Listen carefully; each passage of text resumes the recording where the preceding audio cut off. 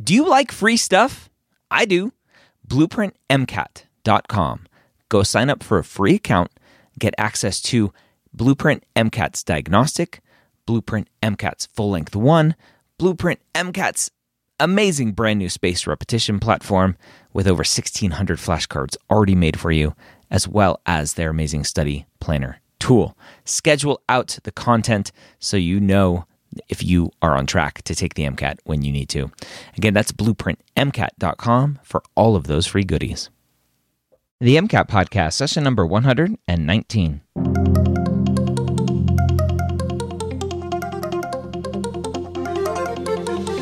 A collaboration between the medical school headquarters and Blueprint MCAT.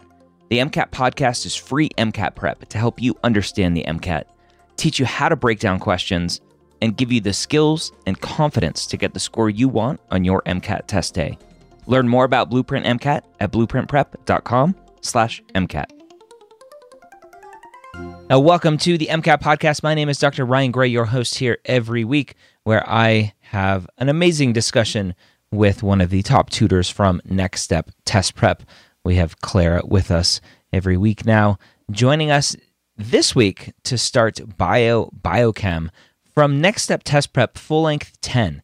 Now, over the last month or two or four, it's been a while, we've been breaking down Next Step Test Prep Full Length 10, question by question, passage by passage. Now, not every question or every passage is perfect for the podcast, and so we might have missed a question here or there, but this week we are diving into biochem. Last week we finished cars, thank God. This week we are diving in again to biochem. And we're going to start with passage 1. All right, Clara, back with some more MCAT prep, breaking down Next Step Test Prep, full length 10, no longer in cars, which is exciting, but biochem, I think, brings just as many nightmares for a lot of students. So what words of wisdom do you have for the student who looks at biochem and has a little bit of a panic attack? Well, I know that student well, and typically what causes that panic attack is just how crazy dense some of these passages are going to look. So maybe not all of the ones that we're going to do together, but some of them might be full of acronyms and like enzyme names and different proteins that just seem like stuff you've never seen before. And the most important thing is to just know your content, know what you're supposed to know, and know that everything else is going to be in the passage somewhere. But passages, I relate to cars. Why do we need more passages? It's so hard. When you're looking at a biochem passage, obviously having just wrapped up cars, we're like dissecting each of the sentences and paragraphs and coming up with meanings and trying to read into things in some ways. When we're reading biochem passages, do we have to dissect the passages as much, or is this going to be kind of like a chem phys where a lot of times we're just going to know the answer and you don't need the passage? So it's somewhere in between, right? Because in chem phys, there's a lot of pseudo-discrete questions, which really just means you could answer it even if you never had the passage at all. And those questions exist in biochem. We're going to see definitely some as we work through these passages.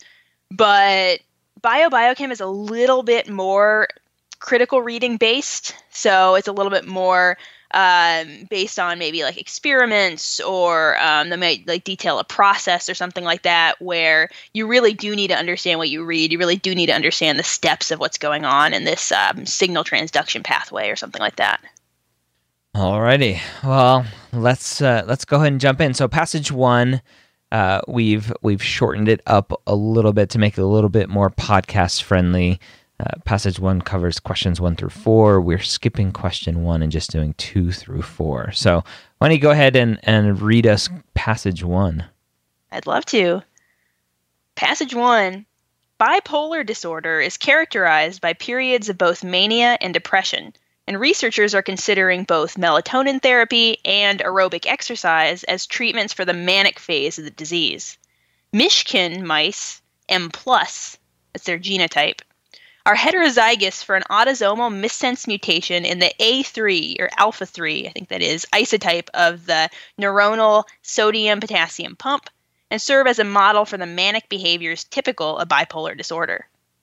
Researchers divided a group of wild-type, WT, and Mishkin, MYK, mice into several cohorts and assessed the effects of melatonin treatment and voluntary exercise, which was unlimited running wheel access. Right? Can you imagine? That visual just throws me off. Just running all day. Uh-huh. The effects of both treatments on manic behaviors were assessed, along with the effect of melatonin on sleep and that of voluntary exercise on brain-derived neurotrophic factor, or BDNF, levels in the hippocampus. All right, that's it. Okay. Why don't you go ahead and read question 2? Sure. And I will note, too, so we don't see any experimental results or anything here. Typically, you will see, say, a figure or something like that in a biochem passage, sometimes more than one or even like 2 or 3 figures. But sometimes you'll have to really infer what these results might have been, so we have to be prepared for that, too. Okay. Yeah. So question 2. Which of the following could be the mutation seen in Mishkin mice? A, GUU mutated to UAA. B, UAU mutated to UAG. C, GUU mutated to GAU. Or D, UUU mutated to UGA. Awesome. So my assumption is, just looking at this question, is that the mutation goes back to, it's saying it's a missense mutation, and so all we really need to do is understand what a missense mutation is and pick out which one of these is a missense mutation. Am I close there? You're exactly on the right track. Okay. So missense mutation, if I somewhat remember correctly, is just a random, like, one single problem, one single nucleotide is wrong. That's a point mutation. So point mutations can be missense mutations, but a point mutation is one with one nucleotide changed. A missense mutation is actually a mutation of one amino acid into a different amino acid. Not to give anything away. I think it's still a tough question. Oh, okay. So a missense is where there's that single nucleotide is changed, but the way it's changed is it's coding for a different amino acid. Yes. Aha. Okay. So then we have to look through here and see which one of these has a single change, and then which one of those is actually a different amino acid that it's coding for. That is a good way to approach this. Okay. All right. So A is GUU to UAA, and so that one would tell me there's multiple changes, so that can't be it. Potentially, right? Maybe. Let's get rid of that one. D is similar, UUU to UGA, so multiple changes, so that can't be it. And then B and C both have single point mutations, where it's UAU to UAG, so that last nucleotide is changed from a U to a G, and then C is GUU to GAU, so that middle nucleotide is changed from a U to an A. And so the question is, which one is coding for a completely different amino acid? And I don't remember my amino acids, especially my 3-letter amino acids. So I would guess UAG looks familiar, so I would, I don't know, I'd go with UAG. I think looking familiar actually hurt you with this one. So this is interesting, right? Because it's important to know that for the MCAT, you don't need to know which exact 3-letter abbreviations here correspond to which amino acid, right? Because these aren't the amino acid 3-letter abbreviations. Like, these aren't like TRP is tryptophan or like SER is serine. Mm-hmm. Instead, these are actually the mRNA codon sequences that correspond to those amino acids. And we don't need to memorize all of those, fortunately. Thank so God. that should save you some time. Now, what you should know, though, are the codon sequences for the 3 stop codons. Yeah, and actually, do you remember any of the stop codons? No. That would help here, because actually they are UAA, UAG, and UGA. Okay. So there's a good abbreviation for that we use sometimes. It's like you get away, you are gone, basically. I remember that. Yeah. Yep. Yeah, that's a classic. So here, actually, we can see a really easy way to solve this question is just if we know that, which is a really crucial piece of information, we can say, okay, A, B, and D are all mutations to stop codons, and a mutation to form a stop codon is actually called a nonsense mutation. Mm-hmm. So those are all nonsense mutations. The only one that is not a nonsense mutation is C. So C has to be our answer because nonsense mutations are not missense mutations. Interesting. Does that make sense? Yeah. And so that's why you said looking familiar is what hurt me here, because UAG as a stop codon is what was likely familiar to me and caused me to guess wrong. Exactly. Interesting. Okay. So C, GUU to GAU, because that's missense and not nonsense. Exactly. And we couldn't have possibly known for sure it was a missense, right? Like we can't possibly know, GAU is a different amino acid than GUU, although it most likely is. But we know that A, B, and D have to be wrong. Interesting. Okay. All right. Question 3. A male Michigan mouse is crossed with a wild type female mouse. What proportion of the male offspring would be expected to show the Michigan behavior pattern? Oh, so now we're getting into what do you call these? Pundit square things? Punnett squares. Yeah. So wild type Michigan mice. I'm glancing back at the passage to see. So it's a heterozygous. It's an autosomal missense mutation. But does it? Oh man, this is so long ago for me. So I'm thinking, like, where does it say dominant recessive? Unless I'm missing it somewhere. Doesn't seem to say. Yeah, so I'm gonna go. I don't remember. So Michigan mice, they're M plus heterozygous versus wild type. Oh man, I don't know how to do this without knowing, like, is it recessive, is it dominant, etc. What should I be looking for? Yeah, so that's a good question. I think a lot of students get caught up in that. But actually, we don't even need to know anything about dominant versus recessive because we actually know what exact genotype we're looking for, right? So usually we might know, a certain allele is dominant versus, a certain allele is recessive, and we need to use that to figure out the genotype we want. But here, actually, we know, okay, we're looking for M/plus, which is how they refer to it in the passage. So we're looking for an M on one allele, essentially, and then the other allele is a plus allele for that genotype. So we can actually do a little Punnett square, right, where we say, okay, Michigan is M plus, that goes on one side of the Punnett square, and then it's getting crossed with wild type, right? So wild type would actually be a genotype of plus. How are we supposed to know that? We should. So that's a really interesting question, right? Because there are certain pieces of information about mutations and about genetics that the MCAT just does expect you to know.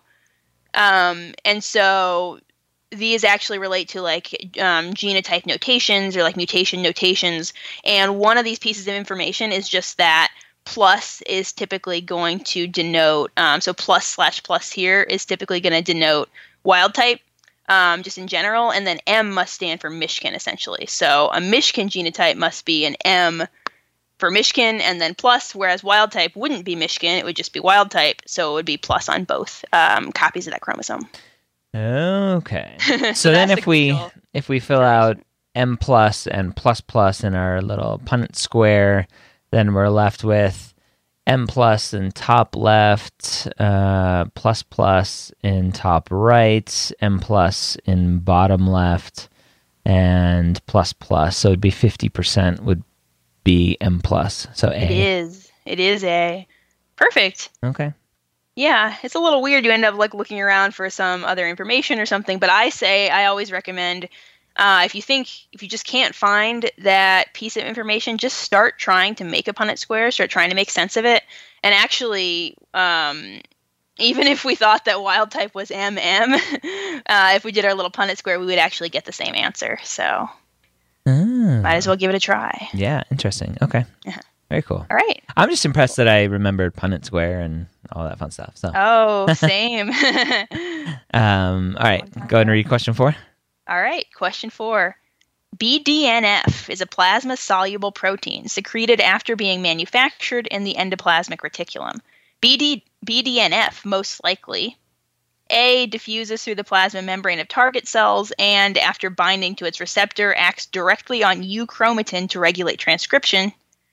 B, frequently serves as a target in autoimmune diseases due to its close contact with dissolved immunoglobulins. C, contains external domains especially rich in V, W, and G residues. And D, has its effect through binding receptors on the external leaf of the plasma membrane. All right. Give it a try. Yeah.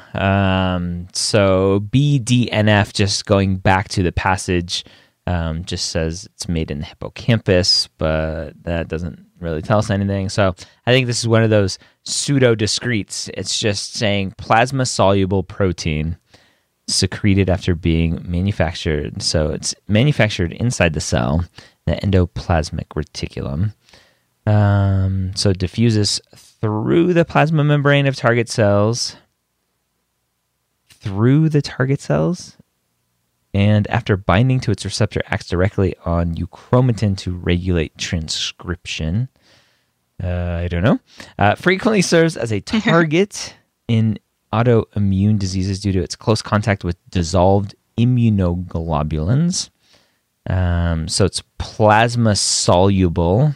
So dissolved immunoglobulins, maybe. I think that may be something. Contains external domains, V, W, and G residues. I have no idea what that means. And has its effect through binding receptors on the external leaf of the plasma membrane. So A and D kind of look the same to me, right? I think. What about those? Because A is saying that it's going out of the cell and then binds to a receptor, which I'm assuming is on the external part of a plasma membrane. And so D is just saying the same thing, just more generically. I don't know if that's wrong. We'll see. I think I'm wrong. Yeah, so I have no idea where this one's going. But if I were to think through this, so in my mind, A and D look the same to me. I'm assuming I'm reading that wrong, and I have no idea what C means, so I would pick B. All right. It is not B. That's okay. But I'm really glad you brought up that A versus D distinction, because they do kind of look similar, right? It's like they both have plasma membrane. They both talk about binding the receptor. So they kind of just seem like different versions of the same thing. And if they are, then we can eliminate both. Mm-hmm. But they actually are very different, because A says it diffuses through the plasma membrane. So if it diffuses through the plasma membrane, that means it actually doesn't bind to its receptor on the outside of the plasma membrane. It actually diffuses through the plasma membrane first, and then receptors can be inside the cell. Right, receptors aren't always on the surface of the cell. So A is actually really classic of steroid hormones, because steroid hormones are nonpolar, so they can diffuse really nicely through the nonpolar lipid bilayer. But then once they get inside the cell, they need to bind to their receptor, essentially, to get carried to the nucleus and then act as regulators of transcription. So A is really similar to a steroid hormone, but steroid hormones are nonpolar. And they tell us in the question that BDNF is plasma soluble. So it's probably polar because the plasma is really watery, so it's super polar. Okay. So A, we can get rid of for that reason. Okay. Yeah, and then we're left with D, which you probably guessed is the right answer. Sure. By now. By now, at Let's least. say I guessed that as the right answer. That was my backup. Yeah. All right. So D is has its effect through binding receptors on the external leaf of the plasma membrane. So that now we know, okay, D is not talking about diffusing straight through the membrane. D is talking about binding receptors on the outside of the membrane. And that's something a polar substance would do. This plasma-soluble protein would do that because it's plasma-soluble, it's polar, it can't diffuse through the non-polar membrane, so it needs to bind to the outside of it. Alrighty. So that's that. C, by the way, the reason it looked so unfamiliar to you is because those are amino acid abbreviations. So okay. V is valine, W is tryptophan, and G is glycine. Thank you for that little lesson on amino acids. Fun fact. Yeah, and I think it brings up another important reminder, right, of going back to question 2, where it was talking about this missense mutations and potential amino acid knowledge, and this one with VW and G and amino acid knowledge. Like, you have to know your amino acids. Amino acids are huge, probably like the single most important thing to know for the MCAT. Figuratively, not literally. They're very tiny. Yeah, right. All right, so there you have it. Biochem, the start of Biochem. What's your favorite? Chemistry? ChemPhys? Biochem? Cars? Or Psych-Sos, which we haven't gotten to yet. I'd love to hear from you. Go on to social media. I'm at Medical School HQ on Twitter, on Instagram, or you can go into our Hangout, our private Facebook group at medicalschoolhq.net/group, and let me know, what is your favorite section, or what do you think will be your favorite section on the MCAT? If you are just starting your MCAT prep, go check out Next Step Test Prep and everything that they have to offer. They have tutoring. They have an MCAT course. They have full-length exams. They have books. They have QBanks. They have it all. And you can save on all of it by using the promo code MCATPOD. That's all capital letters, MCATPOD. Hope you have a great week. We'll see you next time here for some more Biochem next week.